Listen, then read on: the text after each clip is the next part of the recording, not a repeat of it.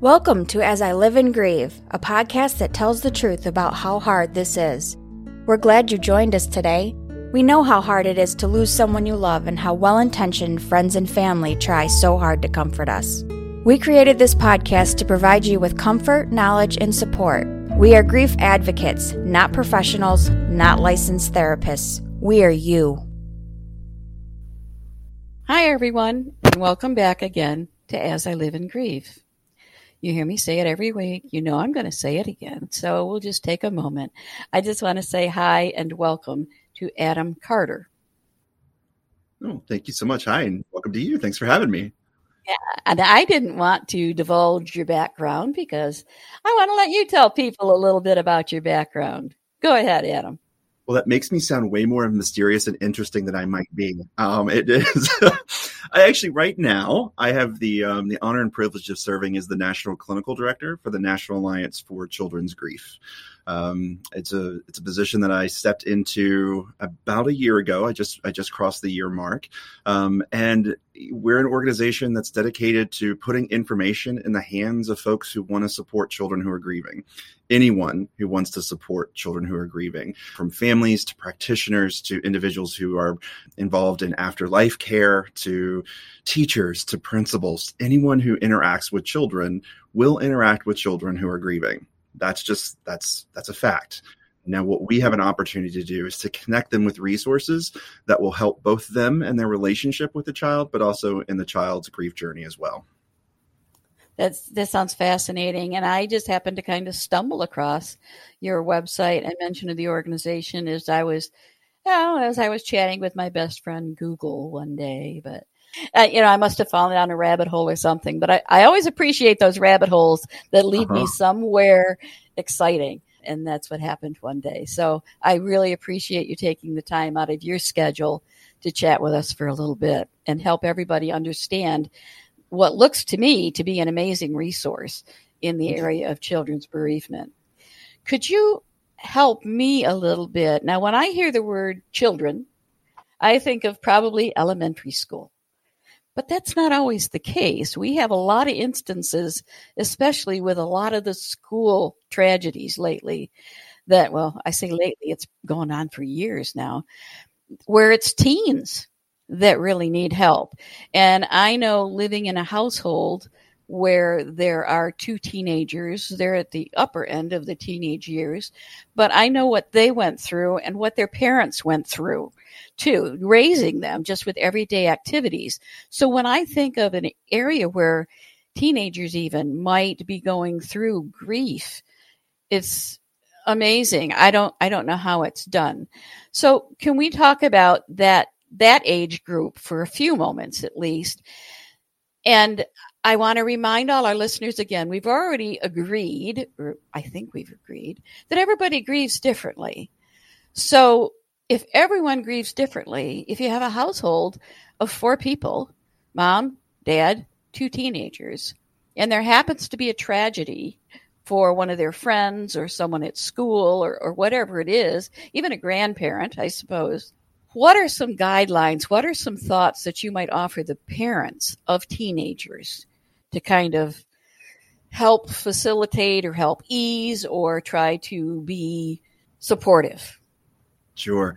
I will actually, I'll answer that question, if it's okay, by telling my own kind of grief story, because it starts in adolescence. At 17, I was in marching band in very rural West Virginia, and we had just come back from an away game, kind of late in the evening, and the next thing I remember is the light kind of comes underneath my door, and I'm thinking, I got in late, I'm an only child, my mom and dad were in bed hours before I'd gotten home, and so I kind of opened the door to see what was going on, and my mom was there being comforted by my grandmother, and my dad was sitting there, and I had other aunts and uncles in my living room at 1:30 in the morning. And I was thinking, this isn't normally what is happening here.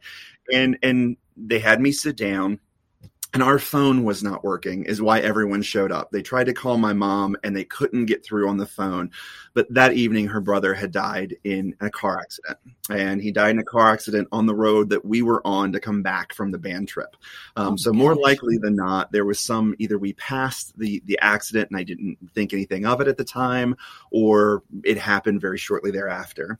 And my Uncle Eric was, if we're allowed to say it, we have favorite aunts and uncles. I don't think that's going to be a surprise to anyone. He was my favorite.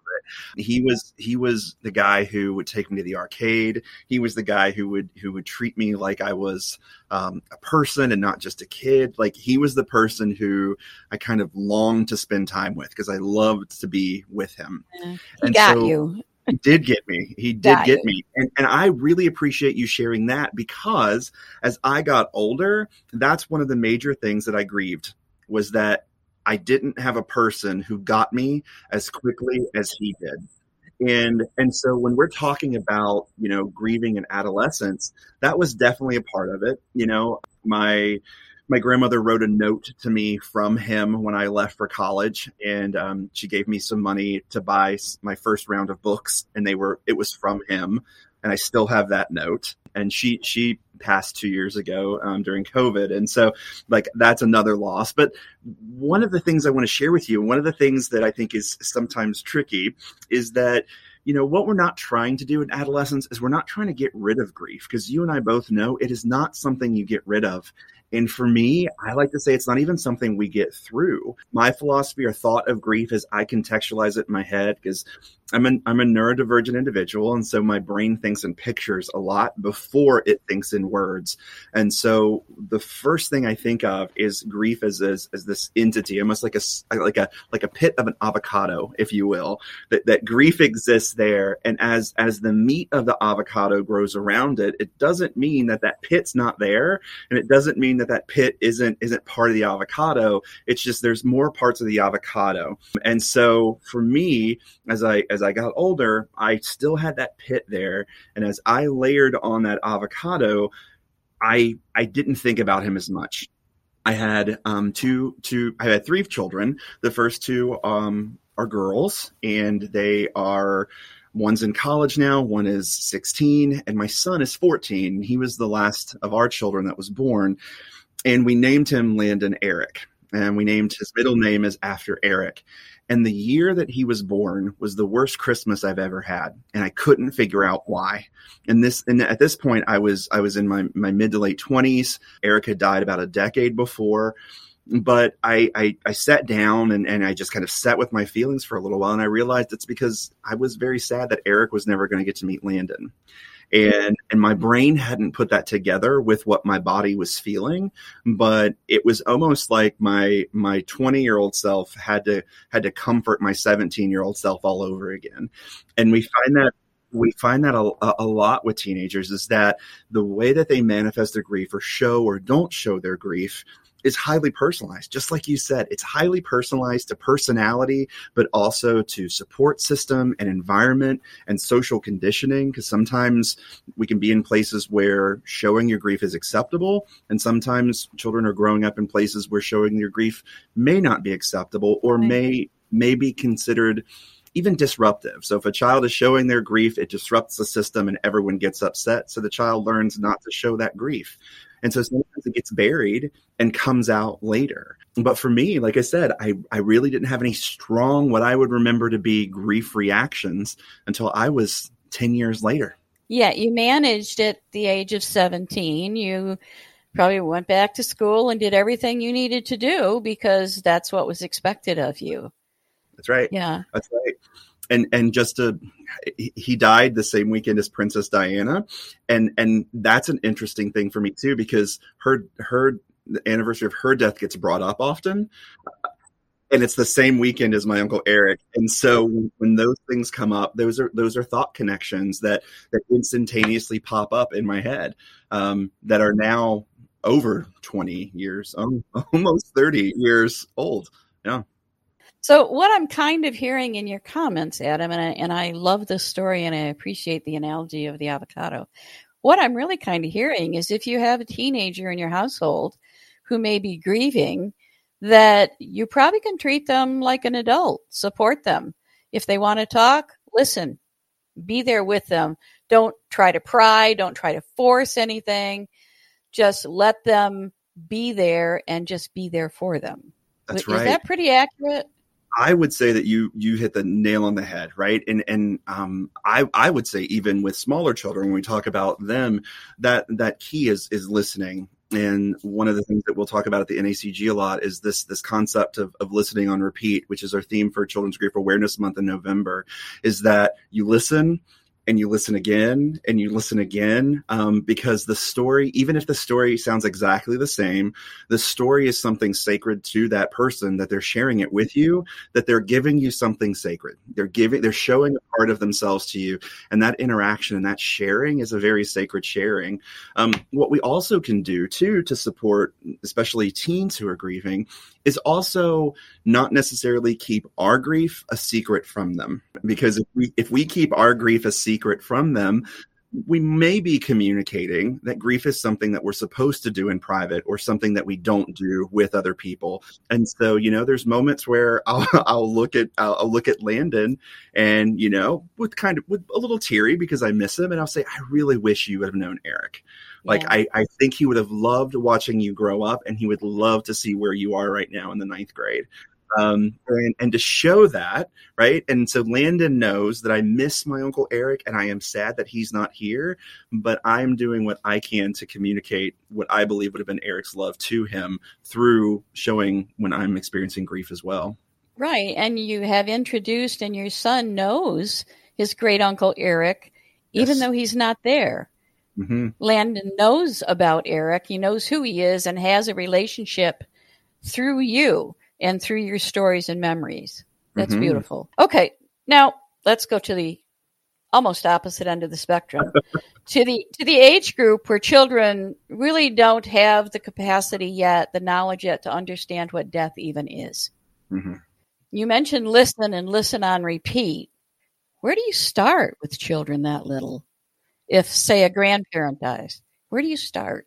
I'll even go before then, and I will say it's before a death occurs. This is my encouragement to adults that I work with and caregivers I work with, is that we introduce the concept of death and the permanency of death at an age appropriate level as early as we can. And there's ways to do that when we look around our house right now. I am not commenting on anyone's cleanliness, but I would almost guarantee there's probably a dead fly on everyone's windowsill somewhere. Probably. or you lived where I live, where there was those little like potato bugs that were just covering windows, right? They die. When you go on walks, you notice after it rains, worms will crawl the ground and then will die on the sidewalk. And so we have these instances of death around children all the time. And that is not something that excites adults to talk about. People don't like to talk about death, especially with children, but we can introduce it at a very, very age-appropriate early level by saying everything that's alive will die. And that's how we do it a lot in some of the preschool groups that I've ran, is that's really what we're trying to talk about, is this permanency of death. Because we use the word die a lot in our culture, but it doesn't mean permanent. So, for example, when a phone battery runs out, my phone is dead. But then I plug my phone in and it comes back. So for a child to hear my your grandfather's dead, well, what do we need to do to plug him in? What do we need to do to charge that battery, right? And so that's a very different piece. The phone's not alive, but your grandfather was. Just like that worm. Remember the worm we saw on the walk, or the fly on the windowsill, or anything that you've noticed or you've seen or you've experienced. You can kind of tie it back to that. So that's always my encouragement, is to start at the age appropriate levels. I like that, and I like your explanations and everything, and I like the perspective about the word die, or with your phone as opposed to something living. So those are great discussion points for very young children. So I really like that as well. And I will tell you, I've had a lot of conversations with children about death, probably more than most adults are comfortable having. And I will tell you that at a very young age, children will ask, usually, a few questions and then they'll move on. I think what adults fear sometimes is broaching the topic with a child and being forced into maybe some questions that they don't understand or don't know. But one of the greatest gifts we can give a child is saying, I'm not sure, or I don't know, because we're showing that even as adults and as big people, we don't always have all the answers, but I'm going to be with you as we think about that. Right. And, if, for example, you're on a walk through the park or something like that, and you start to broach the subject, children's attention spans can be very short. We know that. But that's the perfect environment, maybe, because there are other things that the moment you turn around, there's a beautiful butterfly or a pretty bird or something. So that allows that conversation to be in little fragments almost. Mm-hmm. And I think that probably also will stay with the child longer. They'll remember that instead of a long discussion that they start to not understand what you're even talking about. So that's great information. Recently, I was asked by a friend who had a friend of theirs had been ill and finally died. And she was looking for some books for a couple children. And one was like 8 years old and the other was like 12, I think, something like that. I found myself at a loss. Mm. There seem to be numerous books out there for the elementary school level, maybe, up through grades 3 and 4 even. But beyond that, it gets really, really sparse. Something I was looking for on the NACG website, but didn't find. So this is just a little idea. Let the light bulb go on wherever. Might be a list of recommended books in different age groups. Because sometimes it's a lot easier to sit down with a book and have pages open and read it with a child or have a child read it to you or something that could be very helpful. So that's just kind of a little aside that I don't think, and to any author out there that has talent or therapists, clinicians, whatever, it doesn't matter. If you have a story in you, write it down, because I think there's a huge advantage to that. I think that could be very helpful. And even to the teens, I think they might be more apt to read a book themselves. There might be a nice analogy in there or something about grief. I really appreciate you bringing that up, because that's actually I wish you could see it, and I wish I could share my screen and show you. That's one of our next projects. Super. Is that exact thing? We actually want to do that in twofold. We want to do that for children. We also want to do that for adults who want to support children.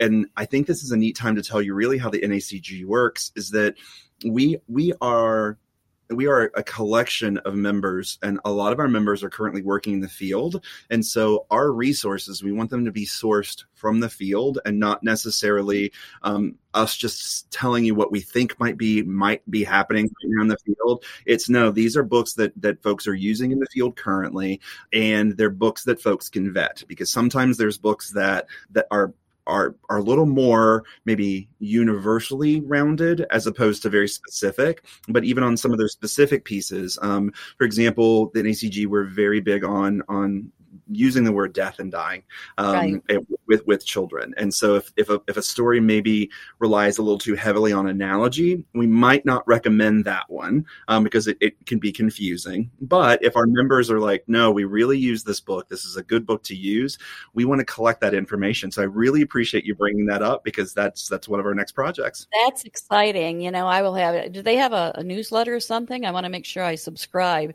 because I want to make sure, or maybe if you can put on your calendar when that list comes out, let me know, and I would be happy to have you back on the podcast to talk specifically about books. Okay. I even have one I will send you. We had an author on our podcast, I think over a year ago, who to me has written a delightful book, and I will send you her information as well. But you were very on the spot starting to talk about the organization, because that was my next question. What is the National Alliance for Children's Grief? How did it start? And what kind of is your mission? Sure. So the National Alliance for Children's Grief started off, we just completed our 25th symposium, which is our annual conference. So we've been meeting at that larger scale. We're going on our 26th this year, but started off as a group of individuals who, from what I was told, were attending a group conference and met in the hallway that evening in a dorm room where they were sharing bathrooms. And they just started to talk about their work because they were invested in bereavement and grief work, but found that sometimes it was isolating, specifically talking about children, because not everyone always included children in the conversation. Right. As time has evolved, we understand a little more every day about the way that children experience grief. But even going back 5-10 years, the field of, like, for example, preschool grief was not as thick as it is now, because we're really starting to understand what that might look like and how that might manifest. So this group of individuals got together and they started meeting and they started talking and started enjoying each other's company, and it started to grow and grow and grow and incorporated into this national organization that's designed to hold space for literally anyone who wants to work with children. Our membership is made up, like I shared earlier, it's made up of individuals who are working in bereavement centers across the country. It's made up of individuals who are doing support groups in schools. It's made up of individuals who have a passion, maybe in their place of worship, to gain more information about how to support children who are grieving, in addition to maybe their spiritual lens as well.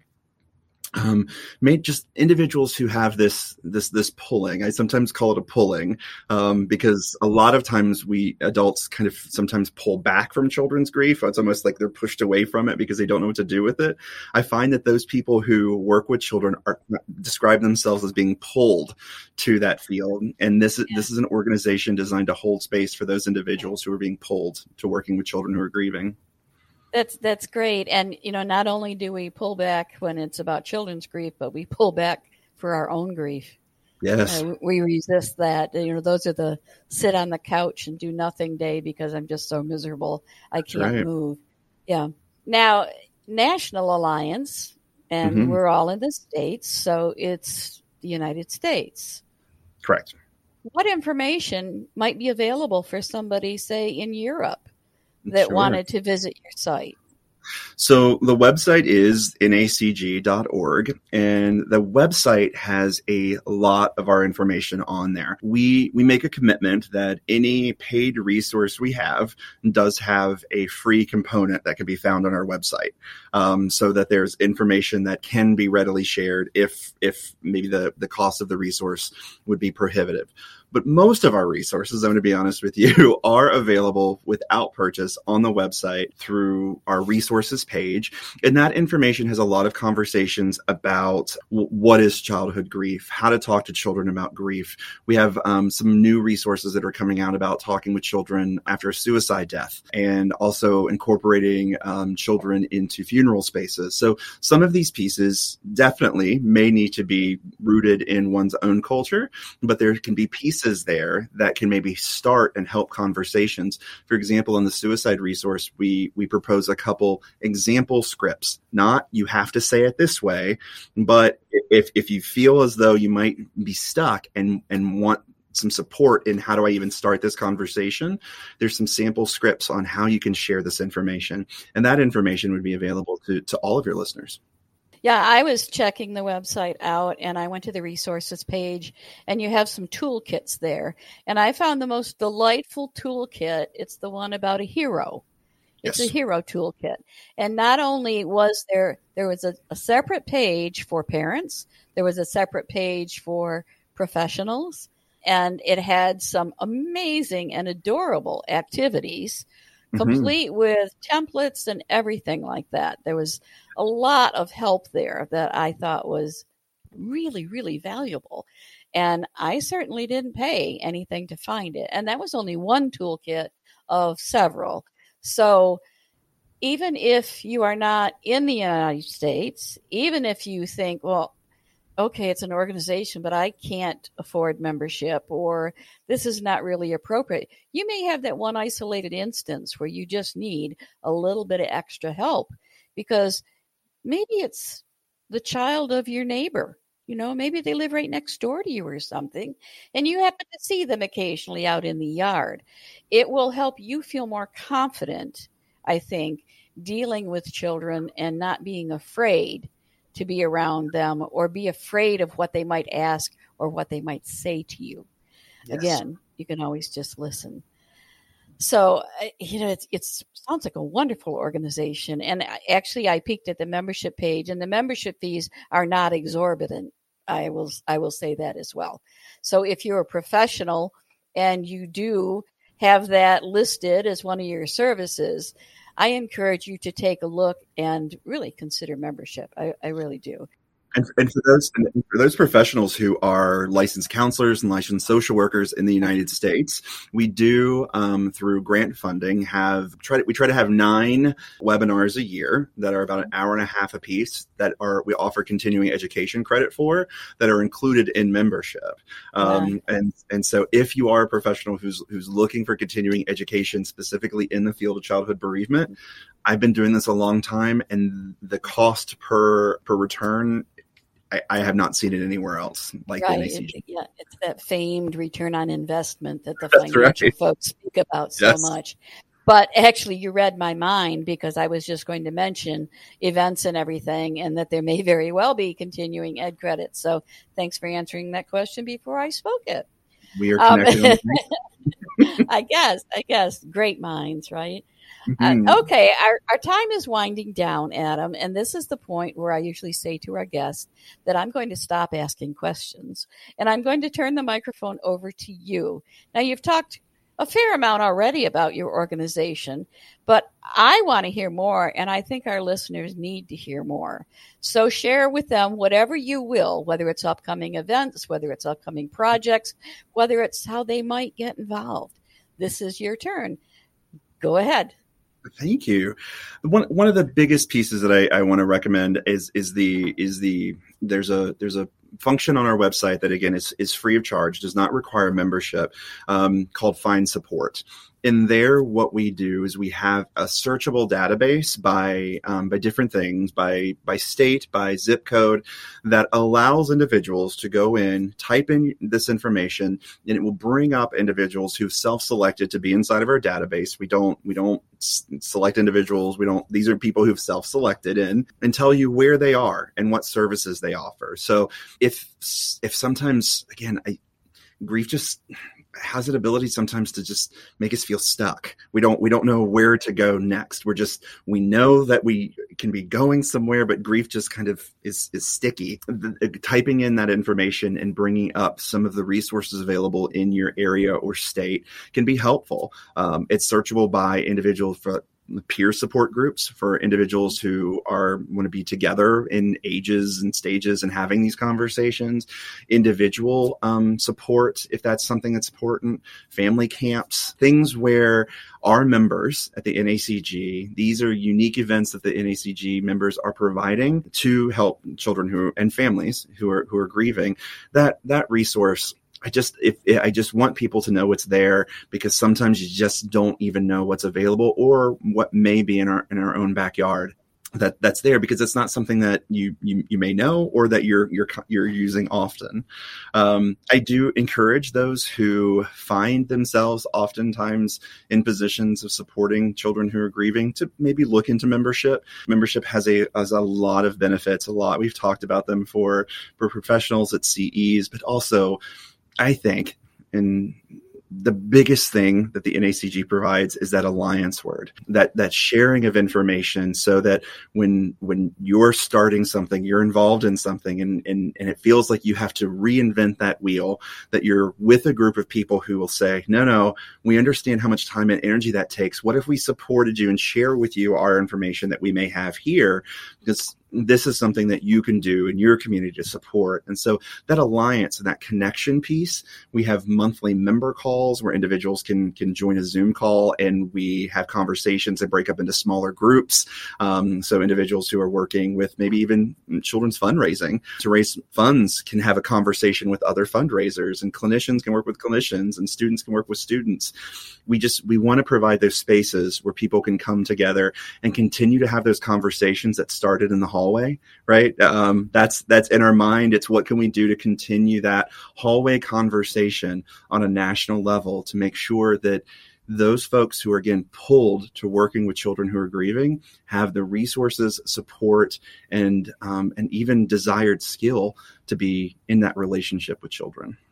I want to, before I sign off, I want to offer my perspective after visiting your website, after talking with you, Adam. So often, the resources you'll find are through mental health organizations. I do not believe grief is a mental health diagnosis. I think it could get to that point if it was very complex.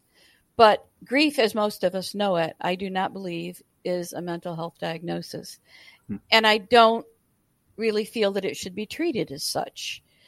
My perspective from visiting your website and listening to you is that you are helping people deal with a completely natural response to an unfortunate incident in their lives. Yes. And that, for me, is worth everything. Because you don't have to believe that any judgment or opinion is going to be rendered, because by the wording and everything on your website that I saw, you guys get it. You know, not only that children need help, they need support, they need assistance. You offer resources to help with that, but you also understand and recognize that it's difficult for adults to achieve that. And there you go again with that alliance. So there's the support you need, whether it's your children grieving, the next door neighbors, a student in your class, if you're a teacher, anyone. Here are the resources, many of them totally free, and an opportunity, too, for you to get involved and become part of that alliance. So I guess that's all I have to say on that note. But I was very impressed with the organization, and I am more so now. So I'm going to be mentioning to several people in my network to ask them to go take a look at it and hopefully get involved. So unfortunately, we kind of come to that part of the episode where I have to wind down and say so long and see you another time. Adam, I would love to have you back again, either to talk more specifically about children and bereavement, teens and grief, or maybe even to hear about that list of books when that project is wrapped up or anything. So don't be surprised if you hear from me again in the future. And likewise, I will invite you, if there's something special going on at NACG, or a special, maybe there's a trend in something that you've identified and you would like to get the word out, reach out to me as well. You're always welcome back. Okay, sure. That's great. You are now in my network. So I welcome that. And I'd like to be part of yours as well. Please. So, listeners, wherever you are around the world, and now we're up to 74 countries, I have to say. I have to brag a little bit. So thank you, everyone. We have to wind down and say it's time for us to leave. We hope you will join us again next week. We will have another fascinating guest. We try to do that all the time for you, our listeners. And I learned so much, and I have grown in my own grief by every single visitor we have had, every guest on our podcast, every comment we've received by email. I grow in my own grief, so I thank everyone for that. Remember to take care of yourselves. Self-care is probably the number one priority, because if you can't take care of yourself, you're not going to be able to help someone else as well. So take care of yourself, and I hope you come back again next week as we all continue to live in grief. Thank you so much for listening with us today. Do you have a topic that you'd like us to cover, or do you have a question from one of our episodes? Please email us at info@asiliveinGrieve.com and let us know. We hope you will find a moment to leave a review, send an email, and share with others. Join us next time as we continue to live and grieve together.